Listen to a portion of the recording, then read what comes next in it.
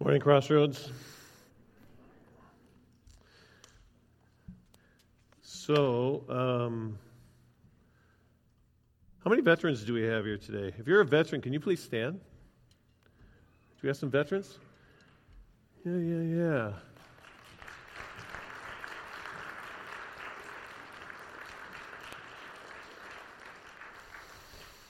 Yeah, it was Veterans Day on Thursday, and I just, thought it was important for us to remember those who have given of their time to serve our country. So kids, you're dismissed.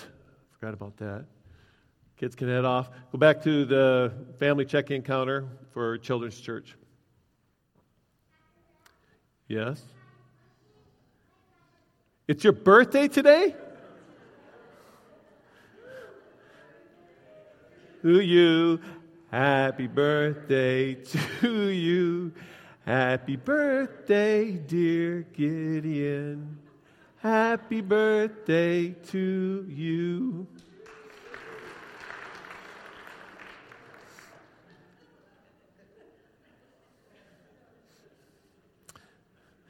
I saw your post this morning, Amy, about how bold and outspoken. That's an example right there. Love it.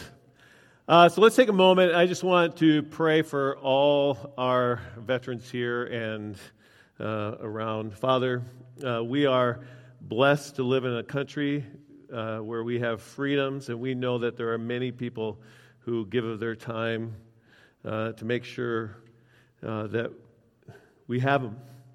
So we just thank you for all of those veterans. And I want to pray specifically, Father, for those veterans who suffer with PTSD or other mental health issues or physical issues. Father, what a sacrifice. We pray that you would fill their lives with your peace. I pray that you would reveal yourself to each one of them in a very powerful way in Jesus' name. Amen.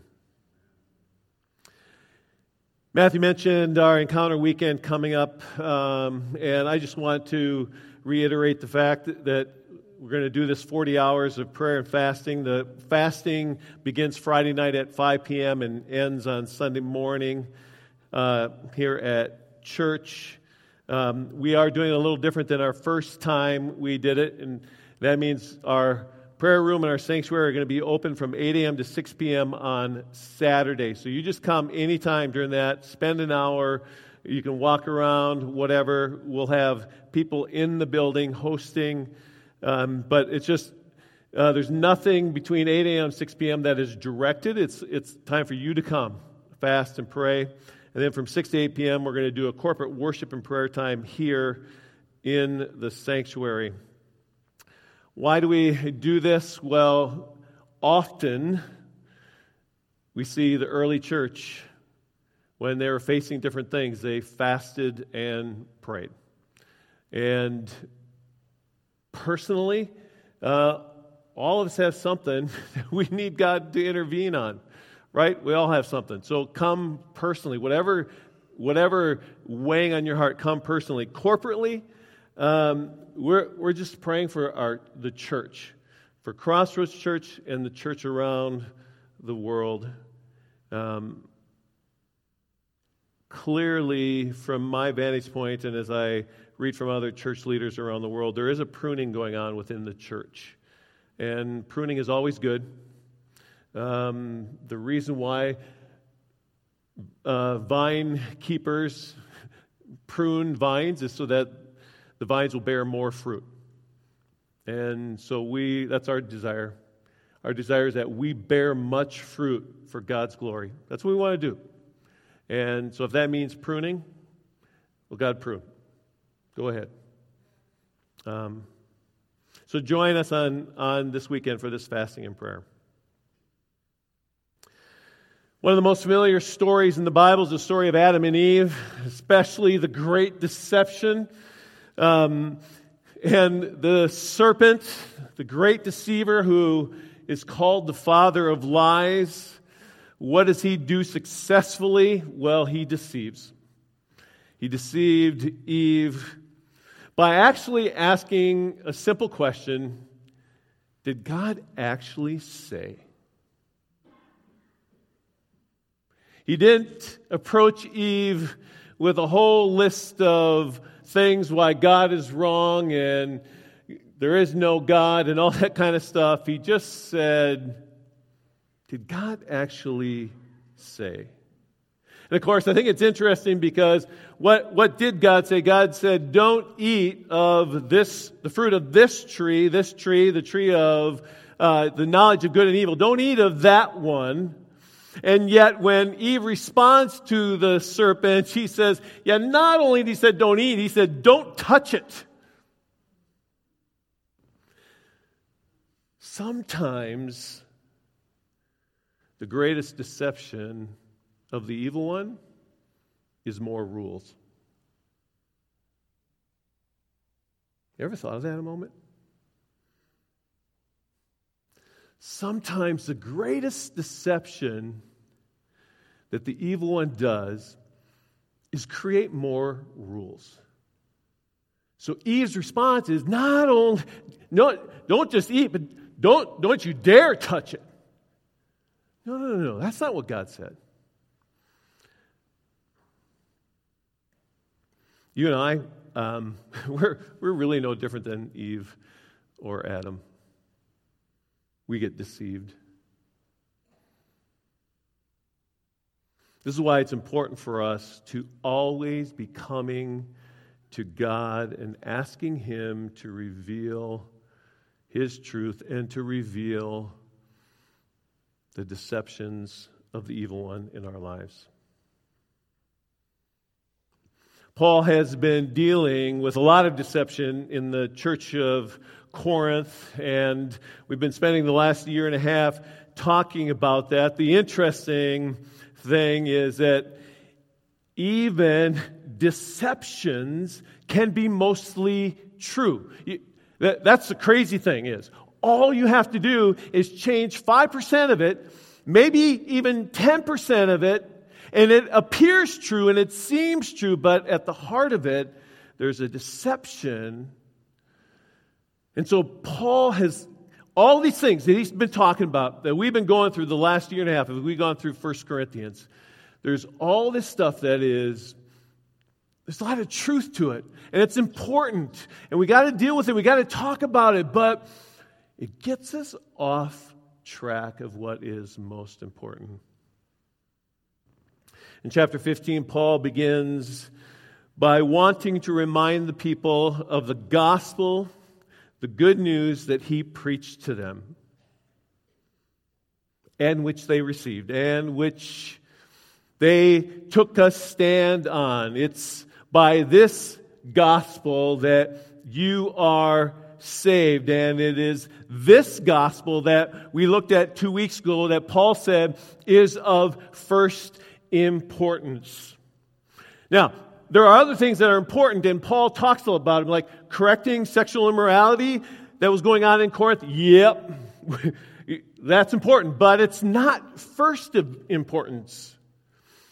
The debate of whether being married or single is more important and better, yes, that's a conversation we need to happen, but it's not of first importance. Even, eating food offered to idols, whether that is godly or not godly, yes, let's talk about it, but it's not of first importance. What is of first importance is the gospel. What is the gospel? Well, Paul tells us here in 1 Corinthians 15, in verses 3 and 4. And so you see the words on the screen. I want you to read these words out loud with me, starting in verse 3. For what I received, I passed on to you as of first importance, that Christ died for our sins, according to the Scriptures, that he was buried, that he was raised on the third day, according to Scriptures. That's the gospel. And you notice that I highlighted died, buried, raised. That's the good news. Jesus came, He died, He was buried, and He rose again. That, people, is the gospel, and that message is of first importance. The early church would actually take these verses, many scholars think that they would take these two verses here and they would recite them together whenever they gathered. It kind of became their creed to remind themselves of what is of first importance. Hey, remember, here's why we get together. Christ died according to Scriptures. He was buried, and He rose again according to Scriptures. Goes on to say this in verse 5. He says, and He appeared to Cephas, and then to the 12. And then after that, He appeared to more than 500 of the brothers and sisters at the same time, most of whom are still living, though some have fallen asleep. Then He appeared to James, then to all the apostles, and last of all, He appeared to me also as the one abnormally born. This, people, is what of first importance, and we have over 500 people that are witness to it. The gospel is this: that Christ died, was buried, and He rose again. And because of that, you and I, when we die, we will be rising again to spend eternity with God the Father. Paul is wrapping up 1 Corinthians by reminding the church of what is of first importance. But he if you remember, this was a long time ago, in chapter 1, he starts out with telling the church of what is of first importance. In verse 10 of chapter 1, he talked about that there should be no divisions, that we be united in the same mind, in the same judgment, stop quarreling. In verse 17, he said that he was sent to preach the gospel, not with eloquent words, but preach the gospel, because if he spoke with eloquent words, then the cross of Christ would be emptied of its power. And in verse 18, he says, the word of the cross is folly to those who are perishing, but to us who are being saved, it is the power of God. The power of God is in the message of the gospel. Christ died, He was buried, He rose again. In chapter 2, verse 2, Paul said, decided that when he came to Corinth to know nothing among you except Jesus Christ and Him crucified. That's all that he came with. He starts out 1 Corinthians. It's about the cross. It's about the gospel. He comes to the end of 1 Corinthians. It's about the gospel. Paul does a similar thing in Romans. We see in Romans 1:16, Paul says, for I am not ashamed of the gospel, because it is the power of God. There it is again, the power of God that brings salvation to everyone who believes, first to the Jew, then to the Gentiles. Do you see it here? It is the power of God that brings salvation. What brings salvation? The gospel. Jesus Christ came, He died, He was buried, and He rose again.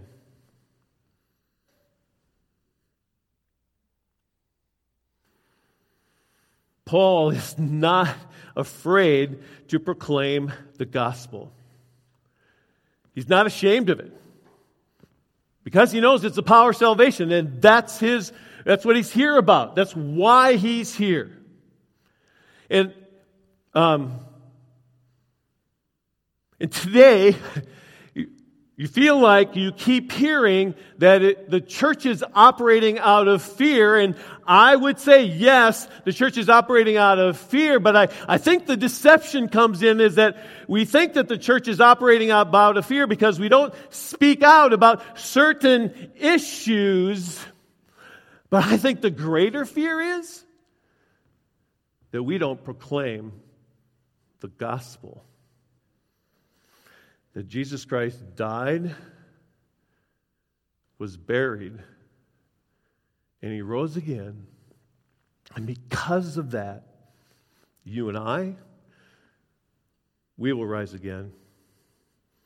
Now, that doesn't mean these other issues are not important. They are important, and there's places for the church to speak truth, absolutely. But what is of first importance and what brings salvation is the gospel. Paul says in Romans 10:13, everyone who calls on the name of the Lord will be saved. This message of salvation is to everyone. A couple of verses before this, Paul tells us that if we confess with our mouth that Jesus is Lord and we believe in our heart that God raised Jesus from the dead, you will be saved. That's the power of the gospel, the power of the cross, and that is what Paul is not ashamed of proclaiming, because he knows that when somebody shouts with their mouth, Jesus is Lord, and when somebody believes in their heart that God raised Jesus from the dead, that person is saved, and that is of first importance.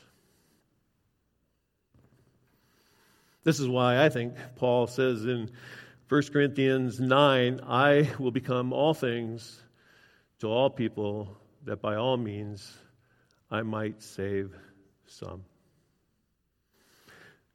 Paul continues on in Romans 10 and with verse 14 and 15, he says this, how then can they call on the one they have not believed in? And how can they believe in the one of whom they have not heard? And how can they hear without someone preaching to them? And how can anyone preach unless they are sent? It is written, how beautiful are the feet of those who bring good news. I love Paul's logic because sometimes it is really simple and easy to understand. His first question is this, how then can someone call on the one they have not believed in? It's that simple. If you don't believe in Jesus, how can you call on Him to be Lord? You can't. It's that simple. And then he asks, well, and then how can they believe if they haven't heard? They can't proclaim Jesus is Lord if they don't believe, and they can't believe if they haven't heard. Makes sense, right? Clearly, simple. And how can someone hear if there isn't somebody preaching to them? Wow. And then how can somebody preach if they aren't sent? Now this generates some additional questions for me. How can they preach if they aren't sent? So how are people sent? Who sends them? Sure, God sends them, absolutely. Is that the responsibility of the church? Is that the responsibility of families? I mean, Faith at Home is a big deal for us, and we believe that our parents are to disciple their children, and our grandparents are to help in that. Should our parents be sending their kids to proclaim the good news of Jesus Christ? I don't know. I'm just asking questions. A lot of times when I study the Bible, I come out with more questions than I have answers for. So here's a question. If the church is supposed to send people out, and the church isn't sending people out to proclaim the good news of Jesus Christ, is the church failing at its mission?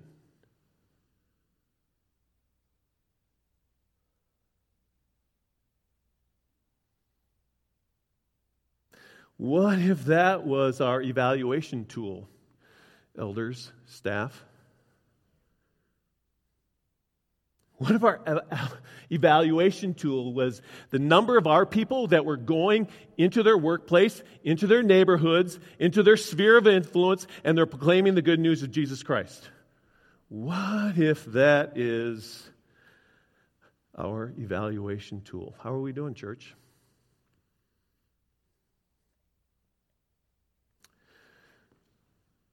Romans 10:17, Paul wraps up this section here saying, consequently, faith comes from hearing the message, and the message is heard through the word about Christ.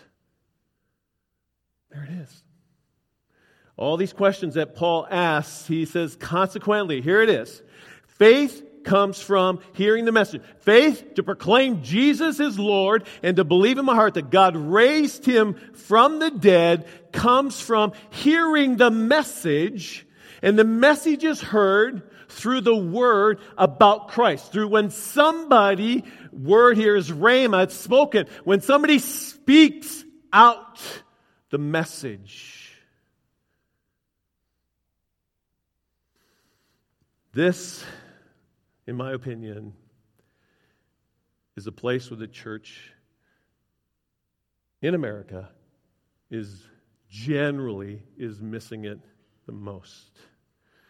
And this is where I think the deceiver gets us concerned about other things that are important, but they're not of first importance. That means that that doesn't mean these aren't important and we get rid of them. That's not what I'm talking about. I'm talking about these are important, but what is of first importance is salvation, and how are people saved when somebody proclaims the good news of Jesus Christ to them. That's how they are saved.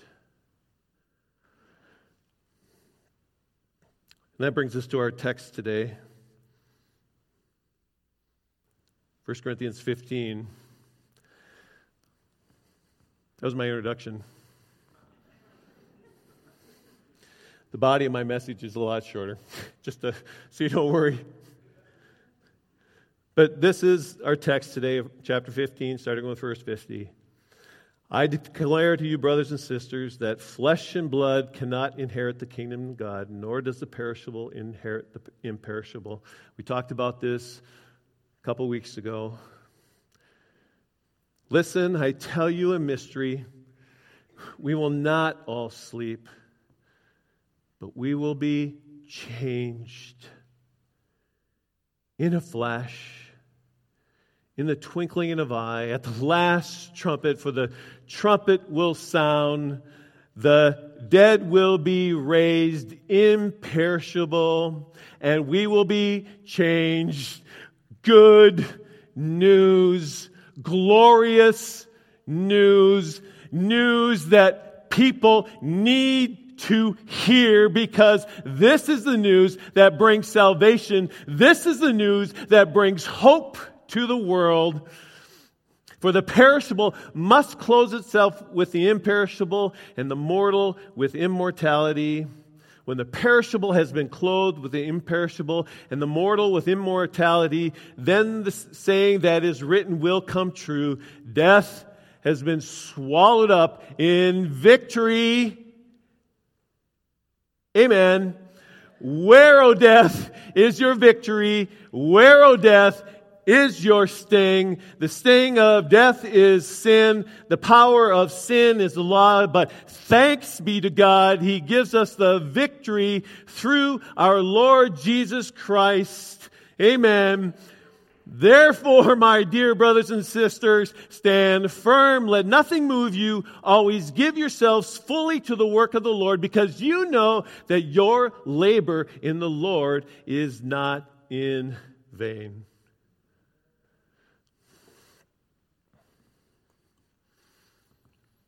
Gospel.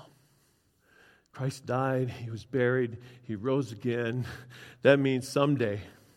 Either I'm going to die and go to sleep. I love that language. And then when Christ comes, I'm going to be risen. Or Christ comes and I'm still here. All of a sudden, in a twinkling of an eye, boom! This old perishable body is gone. The imperishable is here. Mortality is gone. Immortality has come. Paul's challenge for us in that last verse, he says, therefore, stand firm, let nothing move you. The stand firm is all about being unwavering. The nothing move you is being immovable. It's being firmly persistent. It's what we talk about when I grew up and played football and I was a lineman. It was that foundation firm so that it can't be moved or that you're moving. Stand firm. It's playing basketball, setting a pick. Stand firm so that you can't be moved. That's the picture here. Stand firm. Be immovable. About what? I'm glad you asked. Always give yourself to the work of the Lord. Right there. Don't let anything move you off the work of the Lord. Don't let deception of Satan bump you off the track of the work of the Lord. And what is the work of the Lord? I've said it a few times already this morning. Right? It's the gospel. Proclaiming the gospel, because people can't believe if they don't hear. And God has called the church to proclaim. And in my opinion, God has called the church to send its people out to proclaim. Jesus came proclaiming the good news to the poor, binding up the brokenhearted, setting the captive free. We have been reconciled to God through Christ. We are now ministers of reconciliation. We are to go and reconcile people to God by proclaiming the good news of Christ. It is the great command. Love God with all your heart, soul, mind, and strength, and your neighbor as yourself. When I love God with all of me, I love others with all of me, and I need to proclaim the good news of Christ. It's the Great Commission. Go and make disciples of all nations, baptizing them in the name of the Father, Son, and the Holy Spirit, and teaching them to obey. This, people, is of first importance. Here's the good news for us. Our God is a God of grace and mercy and love. So even when I get bumped off course, God just loves me. He says, hey, Brad, come back this way. There's no condemnation by God saying, Brad, you are a bad boy. No! It's like, yeah, Brad, the better way is over here. Here it is. So, if you're feeling any kind of condemnation this morning, that's not from God. Okay? God challenges us.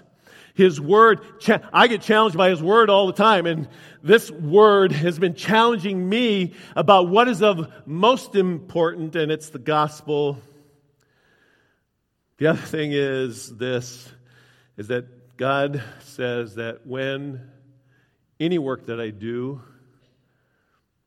around proclaiming the good news of Jesus Christ is work that is not in vain. It's not. You invite a neighbor over for dinner, and you don't talk about anything spiritual, but your desires someday, that work's not in vain. You're just loving on people. Any work proclaiming the good news of Jesus Christ is not in vain. So here's some questions for us. One, what is keeping me from giving myself completely to the work of the Lord? For me, it's fear. I met a new neighbor yesterday because I was taking care of my daughter's dog, and my daughter's dog ran away after my neighbor's dog, and got to meet her and all that kind of stuff, and this message is, it's like, okay, I could sense fear rising. That's from the evil one. God's not given us that spirit of fear. He just wants us to love on people and care for people. So what is keeping me from giving myself completely to the work of the Lord? Second question, am I willing to talk to God about the work that He has for me? You see, each one of you has a job. Your workplace is not just a place you make money or advance in your career. It's a place for you to bring the light of the gospel of the glory of Christ to. Nobody can do that except for you in your work environment. I can't. So God, you have me have this job. How do you want me to proclaim your good news here? Ask Him. I can give you lots of ideas, but ask Him. He'll show you your neighborhood, where you live. So too, you think maybe you chose that house, but maybe God put you there. And maybe there's a neighbor down the road that needs to hear the good news of Jesus Christ. Teens, you're in school. What if school is where God has you to proclaim His good news?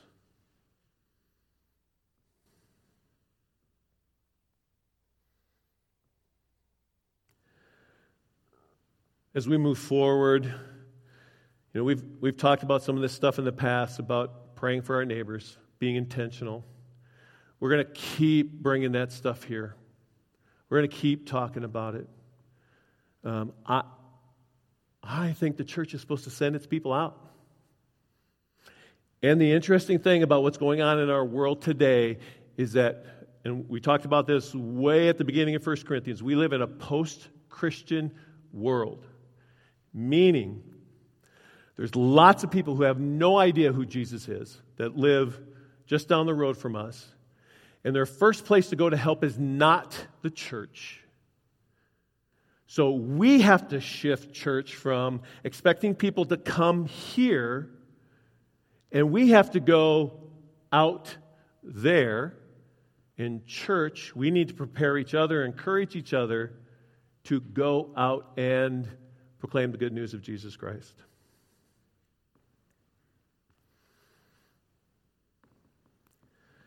I'm excited for what God has for us because I think God's in the midst of pruning the church worldwide, even Crossroads Church, for the purpose of that we would be a place that bears fruit for His glory. And I think that as I pray often that someday this place would be a place where 40% of the people attending here were new believers. I pray that on a regular basis.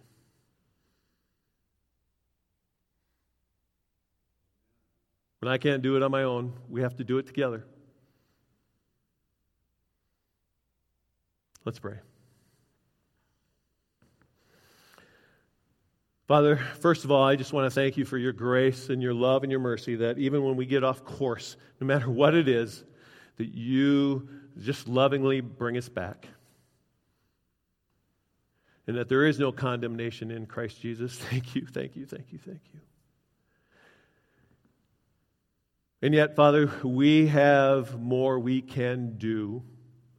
We can do a better job of proclaiming, and we desire that. We want to be a place that is proclaiming your good news Show us how, teach us how, equip us.